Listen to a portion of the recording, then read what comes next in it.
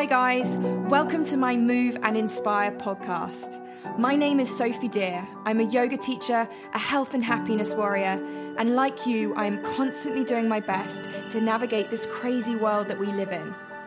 My mission is to spread the zest that I have for life to each and every one of you and give you the chance to feel empowered, strong, connected, healthy, and above all, happy. I will be interviewing some kick-ass and inspirational people to motivate you to create transformations in order to live your best possible life.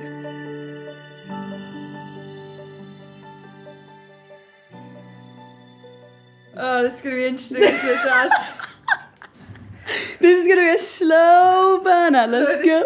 I don't even know if we're going to get a word in edgeways because we've got to try and do our best not to interrupt. Yeah, that's going to be hard, right? So today I'm interviewing Sarah Harrick, aka Saz. And Saz is one of my best friends and my Bali sister. So Saz and I met working on Spooks about 10 years ago. And we continued to work together for about 6 years. And we went through a lot of highs and lows in TV, working all over the place on various different shows. And I was always really happy to be on a job with Saz because we always looked out for one another and we laughed like crazy. In March this year, Saz was in Goa having completed her yoga teacher training. And she told me she wanted to visit me in Bali for 5 days on her way to Australia. Those 5 days turned into 7 months and we now live together. It's been a bit of a journey, hasn't it, Saz? It has indeed. And to be fair, this has been a long time coming, us having this podcast we've been talking about for a little while. And it's been a crazy year, coming up to a year since I've been away from home. But it has been a crazy year. And it's been crazy that we are now living together as adults. I'm not sure we're adults. This is true. We're still working on that one. But yeah, it's been super crazy. And yeah. It's been a lot of fun though. It's been a lot of fun. It's been a lot of laughter and a lot of crying, which is super new for me. Apparently Bali makes that happen to you. I don't know how, but it does. Yeah, okay. Well, we're going to get into Bali in a little bit. But I suppose I want to start by asking you a little bit about how you grew up, because you grew up as a mixed race Muslim girl and you had moments where you really struggled to fit in. So I'd love you to just kind of talk us through that, Saz. Yeah, so I am, as you've already said, mixed race. My dad is Moroccan, my mum is Jamaican English. And I was brought up in a place called Essex, and I was the only mixed race person in this particular school, and I never really realised my skin colour. It never came up. It was never. I was very fortunate. People generally didn't see me different, but I do remember this one kid had came up to me when I was younger, and we were playing football. I was very much a tomboy. And he came up to me and said, you're like hot chocolate. And at that time, I didn't understand. I was like, what does he mean? Is it a negative thing? I was very confused by it all. But never communicated this with my family. We kind of just never really spoke about that sort of stuff. Also, to add a bit of a layer to my mixed race, it was also, I came from a Muslim family. And I found it very difficult to balance my outside life to my inside life. And what I mean by that, my family life was always very separate to how I would portray myself outside. So I was drinking outside. My parents didn't know. So I was going out drinking, coming back and trying to be completely sober. There was many times where I'm sure my mother knew. So I always had, and I had that until I was really a year, 2 years ago, to be honest, about this struggle of mixing my outside life and my inside life. To add another layer to that, I am also gay. So I also had to hide that from my family, but I didn't realise this until I was 26, roughly. And so I think one of the toughest things at the moment that I had to deal with, or in fact this last year, is, so my dad doesn't know that I'm gay. Still to this age, he doesn't know. Which a lot of people question. I'm like, how do you deal with that? Doesn't that hurt you? You know, they ask me a lot of questions around it. And I have gone ups and downs with how I feel about it. And I came to the conclusion, and this is a really, really recent thing, is that I had this big thing where I thought telling my dad I was gay and coming out as gay to my dad was going to make me happy. And I think what I've come to really realize is that me telling him will not make me happy. That's not going to make me what I feel is whole, right? And I put inverted commas in that because we are whole as a person, right? So that's something I really, really realized. And obviously at some point in the future, I will tell him that I'm gay. But right now in my life, there's no significant other for me to then take that bridge. But that's kind of rough. I've kind of given you a very rough outline of kind of my upbringing. But generally speaking, that's it's the biggest thing that I've struggled with is being somebody else outside of my family house and something else that my family would want me to be, or how I imagine my family want me to be, if that makes sense. Totally. I feel like we've gone in deep pretty quickly. Yeah, Soza. I was just getting, you know what, let's just get them out at the beginning. Just lay it all on the table. Yeah, exactly. I remember speaking to you about the fact that you hadn't told your dad.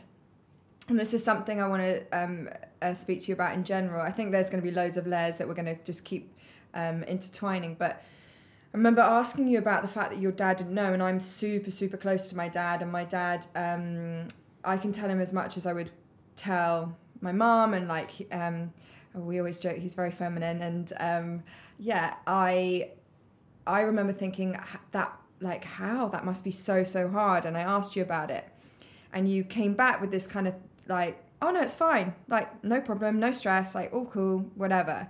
And I feel like that is because for so long you've had this separation between your outside life, as you call it, and your inside life, your family life, that it's become this norm to be like, oh yeah, it's fine, it's absolutely fine. And what this time recently, what Bali has given you this time, you've realised that actually, no, it does hurt, and it does suck, and it is painful. And so maybe we can kind of touch on that, the fact that I think we both feel very similarly in the sense that we put up these fronts often to be strong, or what we see as strong, and then actually kind of embracing the fact that things are painful and things are difficult. And I think you've definitely had to do that over the past 7 months, because you've, as you kind of said in your introduction, you've cried for the first time in years and years and years. I mean, I'm a crier, so I've cried a lot here as well, but that's normal for me. I don't know if you want to talk a little bit about that. Yeah, I think with regards to the dad thing, that was how I processed it. I never wanted to go in deeper, because I know I was really suffering with it. It triggers me a lot, you know. I can cry quite a lot. So my way of dealing with it was, oh no, it's fine. Like, everything is fine. Yeah, it's fine. And that's how I've dealt with most of my adult life. Is I have not dealt with it. I've not dealt with it. Not dealt with a lot of stuff that I was suffering with. So it's only now that I've had to deal with it. I've had that turning point in my life where I was forced to deal with the stuff. Otherwise, excuse me, I would have, it could have been a slippery slope further down. But yeah, that's kind of how I dealt with it, was just by just saying, oh no, it's fine. Everything's fine. Just making it super normal.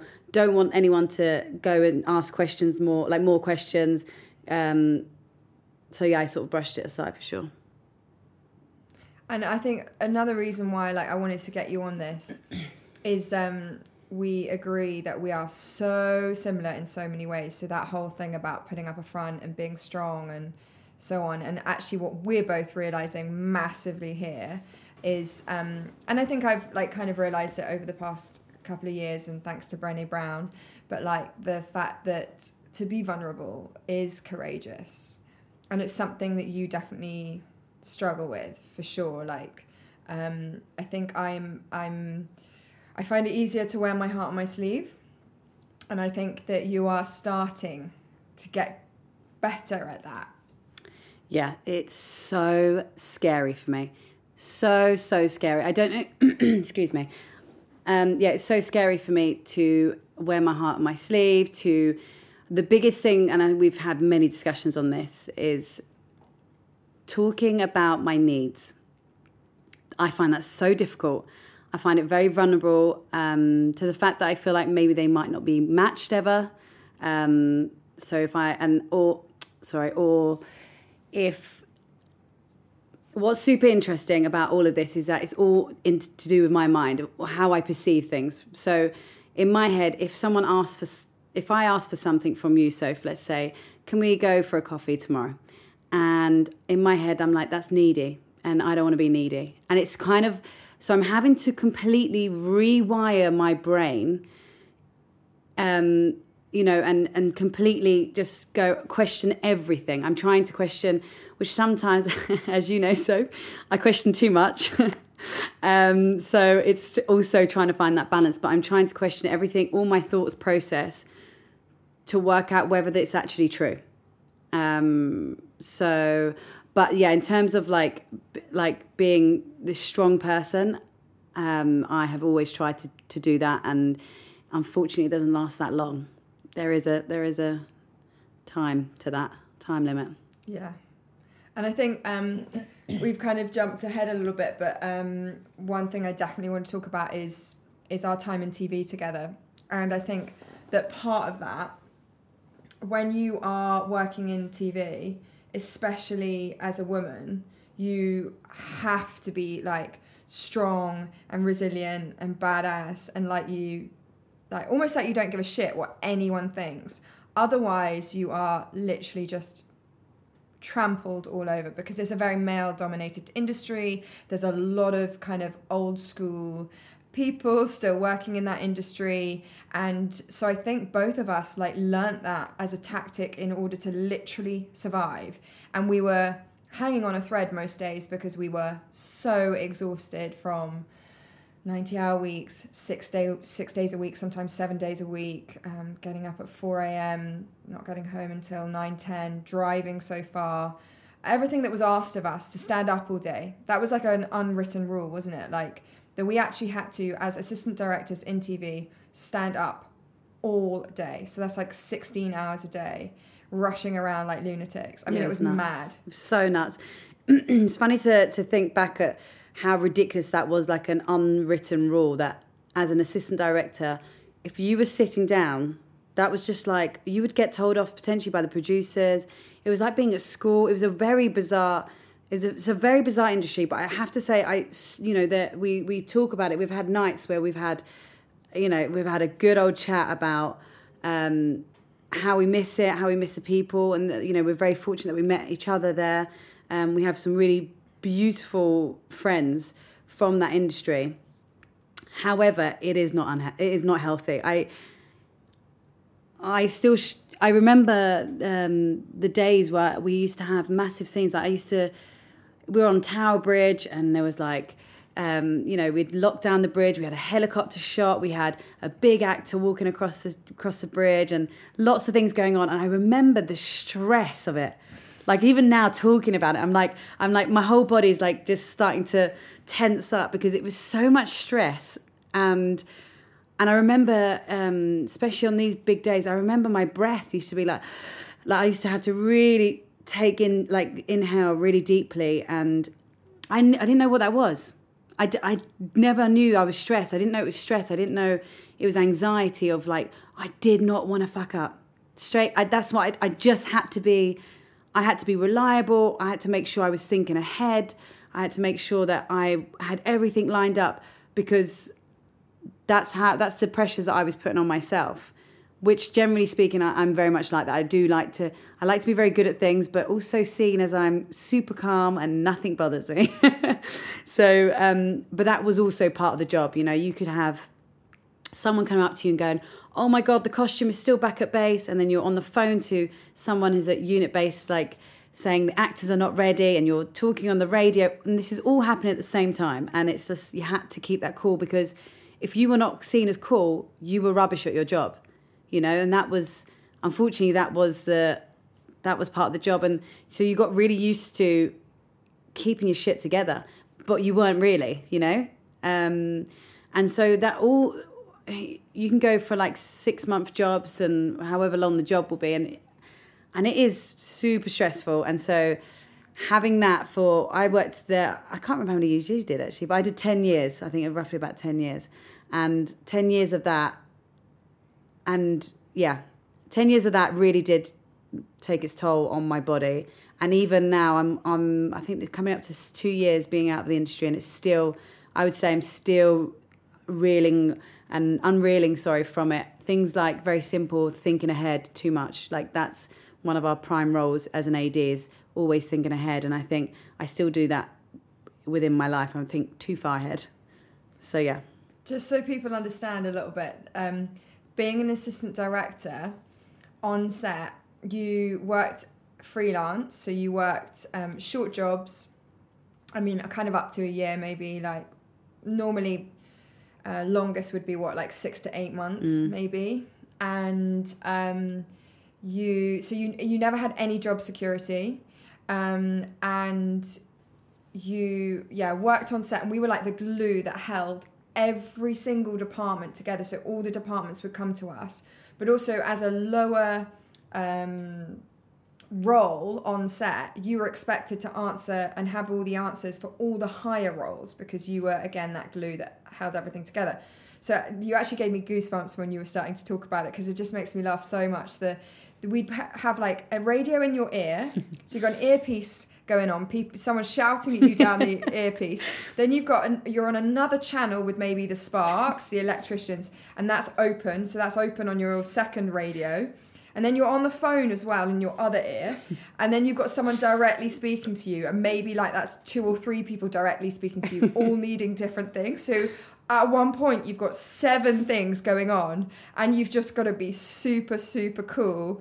And it was mad. I've just remembered a day that we were on Mr. Selfridge down at Chatham Docks in Kent. And we were doing this big suffragette scene.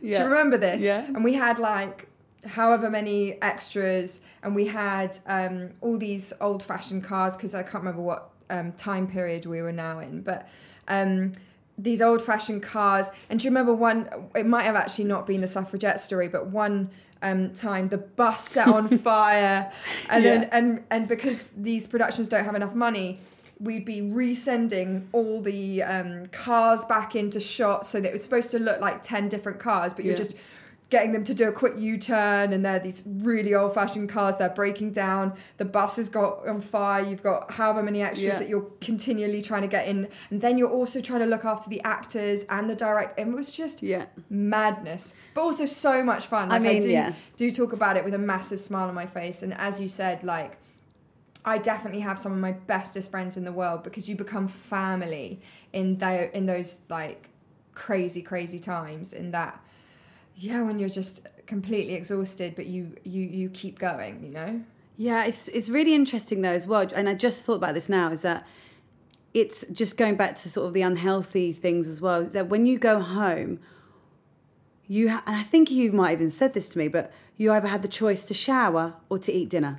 That is your only choice, because you need to sleep, and you'll get home maybe, let's say, depending on the day, if it was a big day, maybe 9 p.m, and then you're getting up at, if you're filming, say if you live in West London, which is what we did, and you're filming in East London, you're getting up at 4 a.m. So it was so important about, even when you got home, is about the timing. It was all, when I was in the car, I'm going, okay, I've got 30 minutes. By the time I get in the shower, that's 30 minutes gone. And then by the time like I'm gone upstairs, got changed, that's another 20 minutes. And you're still working out your timings. And, you know, if you had a partner, or if you're married, whatever the situation was, it's like you don't get to spend that quality time with that person. You know, it's a completely different world, and you know, depending if you were with someone who was in the industry, that's, you know, they kind of have the same understanding, but then you could be 2 ships of a night. Is that what you say?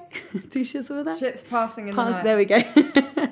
So So you could be that. So, but again, that's the other unhealthy thing is spending that time, quality time with your other half or your family or kids, and not being exhausted is hard to manage. You know, fortunately, I didn't have any kids, but I know sometimes it was a struggle for my partner at the time. Your partner didn't have kids, though. No, but I mean, yeah, I know that. No, I think I'm getting confused now, Jazz. I'm not just mean like as a partner and not being there, and when you are there, you're super exhausted. That's what I meant. No, I totally get it. Yeah, it was all madness. It's almost like it was a bit of a blur all those years, how we did it and how. The other thing is also staying away. Like often you're staying away, you're filming on location. So for me, my partner was in the industry and he was at one point working like 6 months in Bristol on Poldark whilst I was in London, and he would have to go, I'd see him hardly ever. It was so hard. Yeah, it's the same. So yeah, both of us basically, we can't even imagine what it would have been like to have family, but that was a huge reason I knew I needed to leave. I knew I wanted family, and I knew that there was no chance I could have a family and be in that job. And if you actually look at most high up women as assistant directors in the industry, none of them had children. So it's sad. It's sad, and something that hopefully that will change. But I mean, I don't really see that anytime soon, unfortunately. Yeah. Yeah, we kept on thinking like, how are we going to change the industry? And it was like, there's no hope. Yeah. I mean, yeah, not for media. And for me, I needed to get out for sure. I definitely came at a crossroads. Just on like the whole TV note though, let's just quickly run through some of your maddest moments in TV. Maddest moments. There's been a few. It's mainly to do with the actors. Some of them can be a little bit insane. I've had actors call me the C word for no reason at all. Basically because they thought I had done something, which for anyone who knows me I'm super chill, generally speaking. And that is just it's really bizarre. So I had that. I also had the legend that is Maggie Smith. What a legend. I did a show called Downton Abbey, and I think I was a runner then. So a runner is kind of the lowest, let's say, rank of an assistant director. And I was explaining the shot to her. She was in one of these beautiful old cars, and the window was down. So I was like, okay, Maggie, so the next shot will be through the camera. The car's going to drive through, and then you're going to get out the car. And even before I had finished telling her what the shot was, she literally started winding up the window. And I was like, right, well, and I think she's got that. It's like she just did what she wanted, but what a legend she is. And I've had an American actor. We were in the middle of central London. Obviously, there's going to be loads of people. There's a big hoo-ha. There's cameras on the street. It's a really big setup. So everyone wanted to take a photo with this particular actor, and he basically goes to punch someone from the street. And so we had to have literally security for just him. Yeah. So things like that was a bit insane. And you're like managing with people's temperaments and, you know, people that quite frankly have not dealt with a lot of the stuff that they need to deal with. They all need to do yoga, that's for sure. They all need to see Sophie Dear. Yeah. Come to me, all these actors. I'll reel them in. That's what I should do. Yeah. So yeah, they definitely need some yoga and meditation in their life. But yeah, so there was a lot of those sort of moments. And actually, I'm going to tell you that actually one of the best moments that I had is a good friend of ours, Alex Streeter. He was my first AD at the time.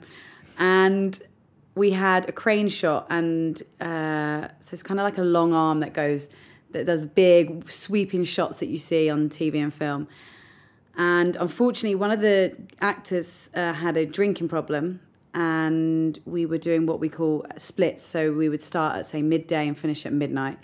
And he was there for the first part of the shot, so midday, And the next time we saw him was at midnight. It was a very quick shot. All they had to do, 2 actors walk towards the camera and then up goes the arm of the crane. However, unfortunately, he had been drinking all night and we had to basically manage this guy who was absolutely wasted. You know, he was super, you know, he was obviously super ill at that time. And it's managing that and not having, you know, I had never dealt with anyone at that time in my life that was an alcoholic, and I was trying to get him to basically walk towards camera, and it was just, it was just insane. It was like felt like no support, which happens a lot, I feel, as an assistant director in that particular role in TV and film. You just thrown things and you just deal with it, which I learned a lot from that. But yeah, that was also a very tough time, and I was very much questioning why I was working in TV and film, for sure, after that moment in particular. Yeah, the amount of times I would be like, what am I doing? Yeah. I just a couple of my crazy moments. On a job, we had a particular first assistant director who was known in the industry as being pretty angry and feisty. And the lead actress said to me, I'm going to go and eat now. And we were on what's called a continuous working day, where basically you're working through lunch and people just eat lunch as and when they can. This main actor, she just did what she wanted to do, so she went and ate. And this first assistant director, my boss, came up to me and said, well, where's the actor? We're ready to shoot on her. And I was like, oh, she's just eating, but let me go grab her. She lost her shit so badly that she hit me over the head. It's insane. And I was like, what? You've actually just hit me. So polite Sophie turned into feisty Sophie, and I was so angry at her, and I was like, do not ever touch me again. And I walked away, and I remember walking away, and she followed me, and I was like, look, you really need to give me space. And she gave me a crystal, thinking that the crystal would help. I mean, it's very Bali. Oh, it's very Bali. Very Bali. Very my new life. I think she needed that crystal more than you, though. Like, oh yeah, crazy stuff. But again, a lot of fun. I also set my arm on fire in Morocco. The stunt guys had this like special gel that they'd bought to set someone else on fire for the actual shot, and they had a load of it left over. So literally in the pool right next to the bar that we were in the hotel we were staying at, a load of us just set ourselves on fire. So random. It's right? Like you don't have that on a normal job. I have to say that's what, again, every day was different, and for me personally, that's what I loved. We were never, well, I wasn't, because I was never ended up being a second, but I was never at the desk, and there was always another problem that you had to solve, and it was super fun. And there was those times, but there were times where I remember, especially on period drama shows, where you'd be standing there and there's like, I know, 2 actors in a room, they're talking about whatever the script writer wrote, and you stand there with the director, and I'm just like, I just feel like I'm wasting my life in this dark, dingy studio, and it's like summer outside or it's winter outside, and you don't even get to see the light the whole day. You know, so as anything, there is the ups and downs of it. But unfortunately, for me personally, I think the same for you, is that it played a big part of for me anyway, my depression later on down the line. And it's really easy to be busy and distract yourself in those jobs and just continuously on a wheel. That's what I'm trying to say. On a wheel. On a wheel. So kind of moving on to the fact that we both, I don't know what we'd call it. We were both definitely burnt out. Yeah. For sure. Yeah. Physically and mentally. Yeah. For quite a few years, for sure. Yeah. And then, I don't know if you'd call it a little breakdown. A little spiritual meltdown. Awakening. Hashtag Brené Brown. The spiritual awakening came after. Yeah. We had our lowest of lows to begin with. Yeah, I know. It wasn't like I hit rock bottom and then I was like, there was the light. No, it took a while to get to that light. Yeah, this is so true. I had it. I had my moment a few years before you. Yeah. And I left the industry in 2015, end of 2015. I got signed off work. It was the best thing that happened to me, and I had to start to really focus on my mental health because I realised how ill I was, and I had insomnia for years and anxiety for years, and I just hadn't dealt with it. So I kind of went through that and then became a yoga teacher. We were still great friends, and then I remember you calling me being like, I need to leave. And you had your moment. Talk us through your little... Yeah, it was so funny. I just want to go back on you though. It was really interesting for Soap, and she, I honestly, is super brave. Even thinking about it just now, I was like, you were like one of those people that left the industry and did something. You know, did something really good, did something super healthy for themselves, and you, I don't know, you really went for it. And obviously, we never, you know, we didn't see your really dark times, right? So we didn't see that, but in terms of, you know, you were very inspirational for me, and I know for others in the industry, I find you very inspirational. And so thank you, first of all, for that. And then I suppose for me, mine was a bit, not strange, but I suppose I knew that this industry, or I rephrase that, sorry, I knew as an assistant director, this wasn't what I was meant to be doing, essentially. There wasn't enough creativity for me, and that's something I've really have learnt so much in these past couple of years, that I need creativity. And it's not just me, it's everyone as a whole, whether the creativity is writing, singing, making a chair, whatever it is. It's so important for us to have that release. And I just knew, I just remember, I travelled a lot when I was very fortunate, so I got to travel a lot whilst I was working in TV and film. That was quite important. I got to meet really beautiful people, really interesting people, and another way of living. Not living this London life, or the London life, or this city life, or, you know, constantly working to pay really high bills. I got to see another side where you didn't have to earn that much, but yet you could still live this really wholesome life, live in the sunshine, which is what I wanted. You know, I wanted that life. So look at where we are now. Yeah. Just have to kind of put that in. Hashtag Bali. Things do come true. So anyway, so I basically had decided that I had my last job in, I think it was November 2 years ago. Yes, November 2 years ago was the last job I had, and that was in Lithuania of all places. It was bloody freezing. And this was one of the prime examples. I was like, this industry is so weird. I went out to Lithuania to do a job, and I was taking over from another third assistant director. And I got there, and the guy who I was taking over from did not know. He was not told, and there was this horrible fighting, pushing, pulling for this job. And it just got to a point, it was a really horrible last job, but I'm really thankful for that, because it reminded me of, like, do not go back. It ended up being a lovely job, and really one of the toughest jobs I've done, but it was there for a purpose. But so I then had decided that I was going to go to Portugal in, I think it was March, a couple of years ago, and I was meant to move with my ex. And my communication skills have got way better these past couple of years. I was not very good at communicating of how I feel, what I needed. And I was scared. I always was scared to hurt someone else. So I basically didn't communicate to my ex that I basically fell out of love with her. But we were moving to Portugal. And so 2 weeks before that, I basically have felt the sense of worry was overwhelming. I was so worried. I ended up becoming in this spiral, and it just turned into depression. And every negative thought I could have, I had. And I didn't understand why. I didn't know why I felt. My whole body felt ill. I remember going to, I remember seeing an ear, nose, throat doctor, because one of the symptoms when I worry and stress is I feel very dizzy. I feel super dizzy. It's like I can't even get up from the sofa.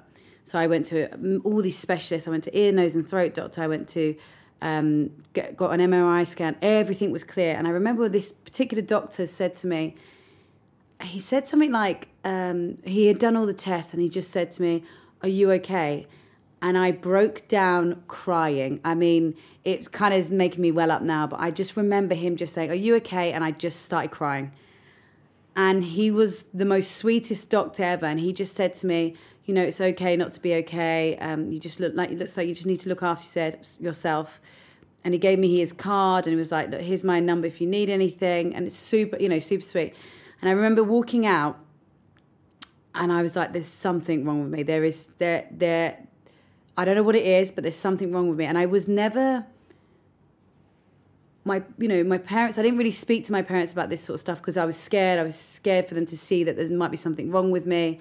I had lots of worries at this time. And I called my mum and I called her and I just said, "Mum, I think I'm depressed." And I didn't really know what that meant, but I just felt there was something wrong. And I remember her saying, "Come home." So I went home. I said to my girlfriend at the time, I said, "Look, I'm going to have to switch off my phone. I can't deal with the pressure of just having my phone on."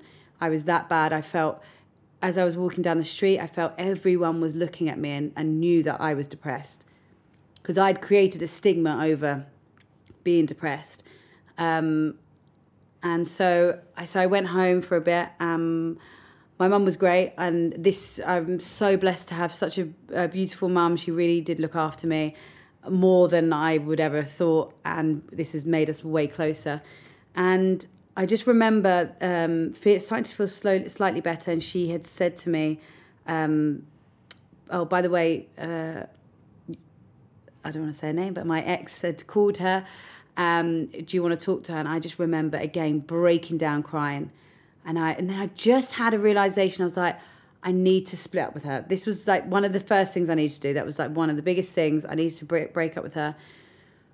So I did do that. And yeah, I mean, basically, those times are really difficult. I was so scared of everything. I remember calling you and saying, "Soph, I feel like I should be going to see friends. I feel like I should be going out. I feel like I should," there was lots of shoulds. And I remember you saying, "Sorry, you don't need to be doing any of this. Like, you don't need to." And it really helped me just stop rushing through it, like just slowly each day, just take each day at a time. And at that point, it wasn't even each day. It was like each half an hour, to be fair. And I did a lot of sleeping. I needed to rest a lot. I did a lot of sleeping. And a lot of doing nothing, and I got myself with a therapist. I needed to communicate. I did a lot of it. I just had to just get all my feelings out that I was suppressing and worried that no one else was feeling it, which now I know, like, everything I'm feeling, everything I felt, everything, everyone has been through it, going to go through it. And the more you speak, and it's something really interesting during that time, I remember saying to you, Soph, I was like, "Oh, I'm going to see a therapist." And I remember you saying, "Oh yeah, I've been seeing a therapist for X amount of time." And I was like, how have I not known this? How do I not know? Like, how? And then I started realizing, and then I started having more serious conversations with people and my friends. And I was like, what were we talking about before my breakdown? We must have been talking about such surface stuff. And I was like, how have we gone about our lives not talking? And that was super interesting. I just got more into talking about my feelings and speaking to others, and then just realizing I'm not on my own on this situation. And to this day, sometimes I get those thought patterns where it's like, oh, I'm the only one feeling this way. So I need to continually work on myself. But the other thing I want to mention that really helped me during my really hard times was I don't know how I found it, but anyway, I bought this diary called the 6 Minute Diary. And it basically goes like this. So as soon as you wake up in the morning, do not look at your phone. Your phone technically, ideally would be off, but it's life. And what you do is write 3 things that you are grateful for. And I remember at the lowest times, I couldn't think of anything. I was like, what have I got to be grateful for? I'm back at home. I'm living at home. I feel like ill. I feel shit, I can't even go outside because I'm scared to go outside, that I'm going to faint or I'm super dizzy. I just, what have I got to be thankful for. And you really had to, I have to do the smallest of things of like, I've got a roof over my head. And I say that's small. It's obviously a really big thing to have that. And I am very fortunate about that. But, you know, I've got a roof over my head. I am able to walk from one side to the other. You know, you really had to pick the small stuff. And you might not even believe some of it, but you just write it down. Just get it on paper. And then the other thing was 5 things that will make today great. And again, on the hard times, it was difficult because I was like, what? I don't want to do anything. I just want to sleep and just, you know, curl up and cry. I just couldn't stop crying. This is after 10 years of not really crying at all. Just constant crying in the morning, especially in the mornings. So I'd wake up, I'd cry. So 5 things that can make today great. And that can be just something like reading a book for 30 minutes or, you know, talking to someone or, you know, whatever it is. And then the last one was positive affirmations. And to be fair, to this day, I struggle with positive affirmations, as Soph knows. Soph is like the queen bee of affirmations. I remember coming down from what essentially feels like a mansion in Bali, coming down the stairs, and her eyes were closed, and I just see her. So I knew she was meditating, and all of a sudden her fist was up in the air. And I was like, oh, there she is. There's a positive affirmations. Totally. Every morning, got a fist pump. Yeah, I find it funny. I still find, positive affirmation, I'm working on that, but I know it's super important. So that would be the morning routine. And then in the evening, I would do 3 great things that happened today. And also how I'll improve. And what good deed you did that day. And the good deed can be really simple, like smiling at someone or whatever it is. But I find it really wraps up your day because what ends up happening is that I find life just goes really fast. And if you don't every day just have that wrap up of actually there's some amazing things that happened today. How can I really need to highlight them. You know, and it's really, you end up, especially if you've got such a worrying mind like myself, and you end up picking the negative as opposed to the positives, and there's so many positives in one day that you have. So that's what really helped me get through it. I think it's so cool. I remember when you were going through all this, and I remember that you were, from what I can remember, obviously, like I wasn't with you, but you were pretty proactive about stuff. Like you reached out to me a lot being like, what can I do? Like, can you give me some help? Because I feel like you didn't really have anyone who you knew who had kind of gone through it. And also our situation was so similar, leaving TV, etc., etc. And I just remember you being super proactive, like the journaling, the gratitude, the intentions, affirmations, all of that kind of stuff. And it's been so nice because now we're a few years on from that, and we live such a different life. Like if we went back 6 years maybe, where we used to get boozed up, go to rap parties, drink way too much and also because you're so knackered, you need the energy of the alcohol. That was our lives then, like not being present. We were always, and also with the job, you had to be so projecting into the future and so stressed, so on and so forth.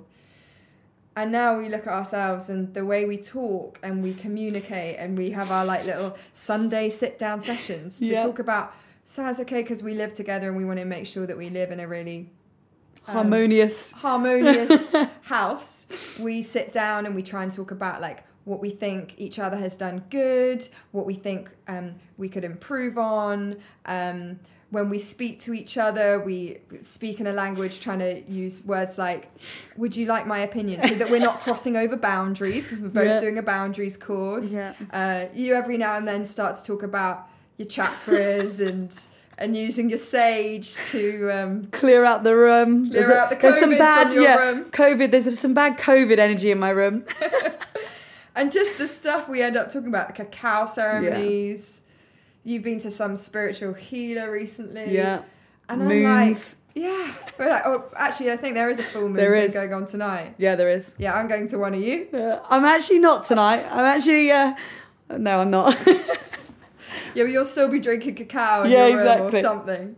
But it's just so funny to look at how different our lives are and how much we've changed. But also, actually, we are the same in that sense that we still... I mean, you make me laugh more than anyone here. You've made me laugh more than most people in general. And we smile so much. We are silly and ridiculous, and we still have that energy that we had from TV. We're just in a much healthier environment. We actually talk about our feelings and we process things. Sometimes we overanalyze things a little bit. Trying to be like the best version still of ourselves that we can be. Sometimes we take that to the extreme, right? But it's just really interesting to see what a shift we've made. Yeah, for sure. And it's just like, this is like another chapter for us, I think, Bali. Bali's like another chapter in a book that we're, very fortunate to have travelled along with each other with. And I'm really excited about the next chapter for us as well, and it's been such a journey, even just in Bali. Like, Bali time seems like super long. Like, one day can feel like a week, and it's just, it's really bizarre here. Really bizarre. And I think also it's a little bit about that giving... When you stop being crazy busy and you give yourself that stillness and that space, and it just allows for the shit and everything to come up and for you to be able to process stuff and to also work out who you truly are. So both of us were like putting up these fronts often in TV of being super strong and so on. And actually we're both crazy sensitive. Yeah. We both actually enjoy being vulnerable and sharing and having that we have a very intense connection, me and Saz. We are more like sisters than friends. And whereas before, definitely you wouldn't have necessarily let anyone in. No. And like, so this space and time in Bali has just given you so much. Please quote from Moana. Oh, yeah. So Moana, which is the most favourite film ever, there's a song and it says, and in the song, the lyric goes, "The island gives us what we need." And literally that is what Bali's like. It's like you're forced to deal with your shit. Like, you think, oh, let me run away from this. Oh, no. There'll be someone around the corner to hand you another piece of shit that you have not dealt with. Another stick of sage. Yeah, even or a crystal. Yeah, exactly. It's just one of these places where, like you said, it's the whole time thing. And I just want to touch back about like knowing who you are really, and like who we were back in TV and film days. It's so interesting because I am completely the opposite of who I thought I was. I have always been a very bubbly person. I say always been. I am quite loud, generally speaking. But if you get to know me properly, which I'm learning to allow more people in and trust more people, and I'm still going through that process at the moment, I'm super insecure about stuff, and I worry about a lot of stuff, and there's so many like insecurities I have, and I'm actually quite quiet at times when I need to be, and I like to read, and it's like there's the completely other side of me that I think that I just ignored, and because that was working for me at the time, so I just ran with that, and then I was putting these layers on like an onion. I was just like one layer after another, just to hide who I really was, because I think I thought that wasn't going to get me anywhere in life, So you saw it as weakness as well. Oh yeah, totally. I mean, that's what I was saying about earlier about having to rewire everything. Crying I saw as a weakness, or like even a manipulation. Like there's a lot of really interesting. I mean, it's quite interesting for me because I'm like, it's interesting how I used to think, or how, my immediate thing is to think, oh, that person's crying because they're weak, or I'm crying, I can't cry because it's weak, or, I should always be happy. And it's like, that's not life. And yeah, it's just being okay with that. That's the biggest thing. It's okay. It's all okay, Saz. It's all going to be okay, guys. Especially in Bali. Yeah, exactly. So, I mean, me and you can chat for years and years. Yes. What I would love to ask you a little bit about is what are you up to now, Saz? Because you came here having had a little bit of a party time in Goa. Yes. Brought that party energy to Bali. Well, I was only meant to be here for 5 days, so, you know. Yeah, we needed to get those celebrations in. Yeah. And then you weren't working. Yeah. You were trying to figure out what you were going to do. You were working on your script, actually. Yes. And then you hit a bit of a tricky patch when we were kind of in like Bali terms of lockdown, which was very semi-lockdown. And you turned to painting. Yes. It was super interesting how that happened, actually. Yeah, I had a bit of a rough time. I had met someone who basically triggered me a little bit in the sense of there was stuff, again, like I said, the island gives you what you need, but it triggered some stuff that I hadn't dealt with that happened in England. And so I had turned back to being creative and painting. And I basically it's a funny one, but I ended up painting boobies and ended up giving them as cards, so like they're greeting cards essentially. And you were very supportive, and you were like, "Oh, why don't you make them as a business?" And I was like, "No one's going to want these."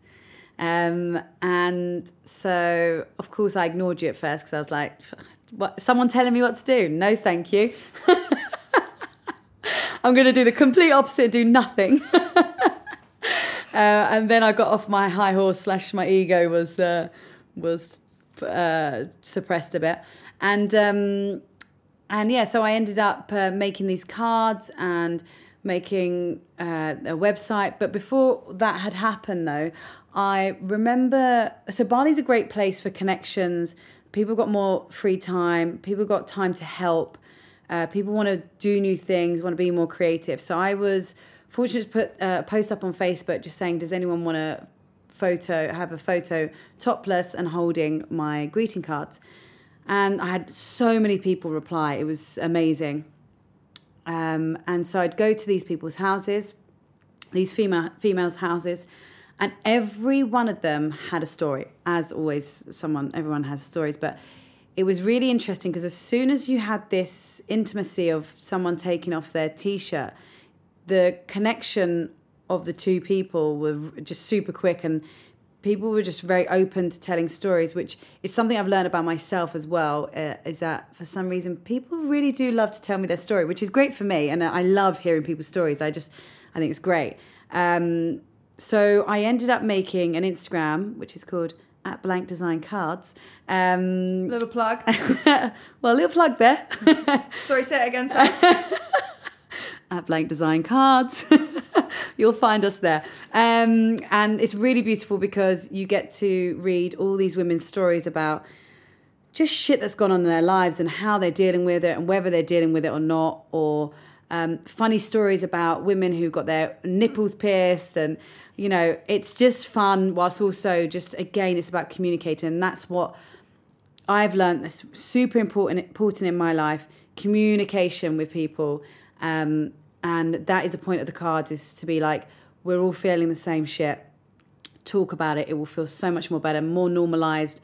And the cards are essentially the mascot to this project. And and I love writing cards. It's one of my favorite. I think I wrote you one when I was having my breakdown to say thank you. I love cards. So it means way more than a text message. So that's kind of that project. And then I'm also writing a script about my life, which is a dark comedy. It's quite funny, I think. The cards are super cool because it's so interesting how, like, what started off as like you trying to I don't know, I suppose release some emotions when you were feeling a little bit depressed and anxious. Then that turns into the cards, which then turn into this connection with all these incredible women. And what I love about it is, like, there's nothing more uniting really than women talking about the issues that they've had with their bodies as well. I love it, yeah. And I just remember you being, when you were first coming back from these people's houses, being so inspired by everyone you were meeting. So what's gone from like you doing some painting has turned into this incredible passion project, to the point the other day I had to like help Saz a little bit, because she was like, I'm going to get a drone, I'm going to film this and I'm going to film that. And I was like, Saz, have you sold any of your cards yet? Should we go back to... The reason, there is still a reason of you have to make a bit of money here, Sarah. Passion project or not. I got a bit excited. I was like I basically created a music video in my head. I was going to lock down some roads in Bali, and then we all walked towards the sea, and it got very dramatic. But yeah, I get super pumped by these women's stories, and I just love talking to people and hearing what they have to say and their struggles in their lives and how they've overcome it, and just recognizing the similarities. And generally, we've got a really small amount of fears. All of us got very similar fears, male or female, to be fair. But when it comes to the body, I suppose it's a little bit different. But yeah, it's just we just need to speak more. That is key to life. Goes back to what you were saying earlier about how like you didn't know about my therapy, and then when you found out other people were doing therapy, you were like, what have we all been talking about? Yeah, communication is key, and it's what's helped mine and your friendship, which is just the most beautiful and special thing for me. If I can think of like probably the best thing that's happened to me in Bali is our friendship, like how it's grown in this just amazingly beautiful way. And one thing I really love, and I hope you'll agree, once I was listening to this podcast that said, it was talking about how you can measure happiness, and one of the measurements is count how many times you laugh and smile in a 24-hour period. Yeah. And I was talking to you about it, saying I could not even try and count that, because we laugh and smile non-stop. Yeah. I mean, most of it comes from taking the piss out of each other. Yes, there's a lot of ripping each other. But it's funny though, but even like we've also had a very tough time at the moment, like previously. And like even friendship relationships, like you go through these like ups and downs, and like again, it's just continuously communicating. And it's just something that's such a new world to me, which I'm very fortunate that you have helped coax it out of me as well.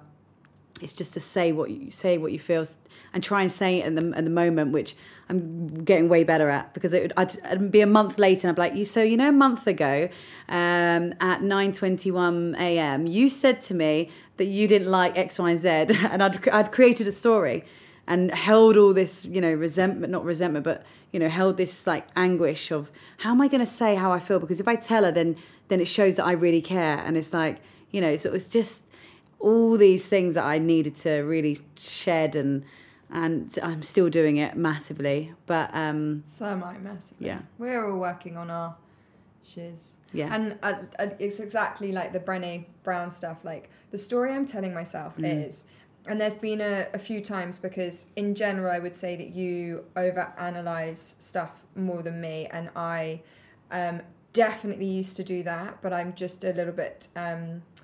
I find it a bit easier now to kind of not think too much about, I don't know, a moment or whatever. And there's been a couple of times where you've come to me and you've said, I want to say again, I'm really sorry for this. And I'm like, for what? Yeah, when? Are you still talking about that? That was like a month ago. Yeah. But now that month has gone down to like a day ago. Yeah. It's like so nice, because it means that you haven't created that story for... Yeah. And we talk about this, that we create these stories in our heads that means that we are not actually living in reality. Yeah. We are just living in a projection of reality. Yes. Of what I'm thinking that you're thinking about me. It's just crazy. It's ridiculous. And life could be so easy. Could be so easy. And we make it so difficult for ourselves. And you do get to a point where you're like, right, something needs to change there. And I just want to go back to talking about therapy, because I was doing therapy in London, and then I stopped that, and then I came to Bali. I was in Goa, like you said, and I was drinking a lot. I had to have that time. I think I just needed that release, maybe. Anyway, I came to Bali, and I remember saying to Soph, and I've got a gym membership here, paying a lot of money for a gym membership, and I remember saying, I can't afford going to therapy. And I remember you saying, like, what did you say? What was that? I remember you saying this, I don't remember. What was that nugget of wisdom? Yeah, that what I was that remembered so well? That basically you can afford what you prioritize. Yeah, that was it. And for you at that moment, you were like, oh, it's not a priority. And then effectively, I kind of became a little bit of a therapist for you, which feeds into my codependency needs of like wanting to fix you and look after you and so on. And what like has happened more recently, we've realized that that's not healthy and that you do need a therapist. And, totally. And you got one now. Yeah, got one. I was like, that's it. Got to do it. And you're loving it. Yeah, she's great. Spanish woman. She sounds hilarious. She is so funny. She sounds so great that I was like, maybe I should get her. And this is coming from the girl who's got 1,000 therapists and like 10,000 other mentors. Like, how many can I surround myself with? Yeah. Listen, I'm all for it. I'm all for it. Give me more therapists. Love that. So, I guess the only other thing I want to just ask you, because when I mentioned this to you earlier, I thought you had some really beautiful things to say. So many people come to me and be like, how did you change career? It's so scary, blah, blah, blah. You know, there's so much that hold people back from that. And finance is a huge one for sure. But like, what would you say? Because I have to say, Saz is not rolling in the cash right now. Oh, no, definitely not rolling. What do you There's say? no you see me rolling over here, guys. None of that. No. But just what would you say to people who are struggling and who would like to change career? What would be your Guru Saz words of wisdom? Guru Saz. There's a great book that I read called Big Magic by Elizabeth Gilbert, who is the legend that wrote Eat, Pray, Love. And she talks about creativity in this book. And one of the things she says is there's two things. She writes a story and it goes a bit like this. She goes, "Fear, I know you are here to protect me, but you're going to sit in the back seat and I'm going to drive and you're not going to touch the steering wheel ever. I know that you're here to protect me, but I am going to take the steering wheel. We're going to go for a journey and we're going to go together." And I just find that really beautiful. I mean, it goes on for more, but it's just basically accepting that it's going to be flipping scary. It's so scary to go into something, the unknown. And I think you had a beautiful quote on your, I think it was by Rumi the other day, about not knowing that the other side, is that right, Soph? Go on, yeah, Soph. so like it's basically saying that even if your life is turning upside down, it's basically like saying, oh, what is it? I can't remember. It's like pause, please, listeners. I wanted to sound super eloquent, like I remembered all of it. To be fair, I did put you on the spot there. You have a little bit. She's going to get it. She's pulling it up. We're nearly there, guys. We're nearly there. Here we go. Try not to resist the changes that come your way. Instead, let life live through you and do not worry that your life is turning upside down. How do you know that the side you are used to is better than the one to come? Yeah. That's a big one. I think that's a real big one. And it's so... I can't tell you how much I fear things like that. I'm so fearful of stuff like that. But honestly, first of all, you'll be able to deal with what happens, whatever it is. If you've got lack of money, like honestly, I have zero money. I can't even tell you how much zero money I have. But I'm just still plodding on. I'm still going forward. I'm like, I have weeks where I just feel like I don't really want to work because nothing's happening. It's all very stagnant, but you're meant to have those times. And there's just something else I wanted to say with regards to the Big Magic book as well. That she suggests that you do is it's almost like writing a letter from your headmaster or your headmistress. And the headmistress is you, but it's just saying in that letter going, I am allowing you to take this adventure. I'm allowing you to do something that's different. I'm allowing you, and it's just to reiterate that you are in control, and it's like almost allowing yourself to follow what you feel is right. Like I knew the bottom of my heart, I knew working in TV and film was not right for me. I was not getting what I needed from it. And if you have that feeling of like, why am I still in this job? Why am I still here? What am I doing? I'm scared of. Write down those fears, and you'll see that there's not going to be more than 5. I promise you, there will not be more than 5. So, yeah, get journaling, get writing, and just do it. Unfortunately, it's one of these things that the only way you're going to do it is by doing it, making that step. Obviously, I was very fortunate. I don't have kids, so I know it's a very different story if you're listening and you have kids, or if you have a big family to look after. But you can do it, guys. There we go. There's the inspirational speech from Saz. Who knew it? Who knew it? Back in the day. Guru Saz in Bali. What have we become? Well, I'm not sure, mate. How are we doing a podcast on like health and happiness and well-being? We used to eat chips. Used to have dessert, apple crumble always, although I do miss that. Apple crumble. What else do we have? Afternoon tea and sandwiches. Oh, always that tuna sandwich. Actually, I do miss a tuna sandwich, I'm not going to lie. Out here in Bali. Oh. Cup of tea. Should we go have a cup of tea? Oh my God, yes. And just continue this conversation, because basically this podcast is just a normal breakfast time conversation. Yeah. Breakfast time or late evening with a glass of wine. Yeah. Oh, and then it goes into, which actually it's going to be my my outro to the podcast. So just imagine I've had a glass of wine. Yeah. Though I don't need a glass of wine for this. You probably do, but I don't. Saz, I love you to bits. You're one of my best friends in the world. You really have become a sister to me. I don't know what Bali would be like without you. And I'm so chuffed that we finally managed to do this podcast. Because very typical me and you would be like, should we do it next week? What about next week? Yeah, always the week after. Yeah, it's fine. We'll sort it out. And then you texted me yesterday going, should we actually chat about what we're going to chat about tomorrow? And I was like, oh yeah, we probably should. We should probably do that. We should probably have a little chat. So about an hour ago, we sat down with the green juice. Yeah. And we were like, let's talk about these things. I hope this has been fun for people to listen to, a bit of an eye-opener about the world of TV. I hope that Guru Saz has inspired you all. Yes. You've inspired me, Sazzle. You inspired me, Soph. You know that. Lots of love. I love you. She's the most inspirational woman I know.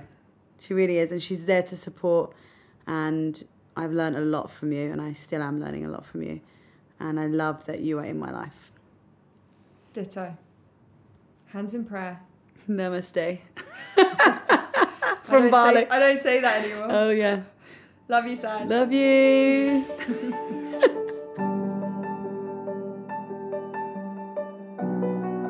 Thanks so much to you guys for listening to my Move and Inspire podcast. Stay tuned for more interviews with some incredible people in wellness. Let's aim together to find our inner strength and to keep searching for what it is that sets our souls on fire.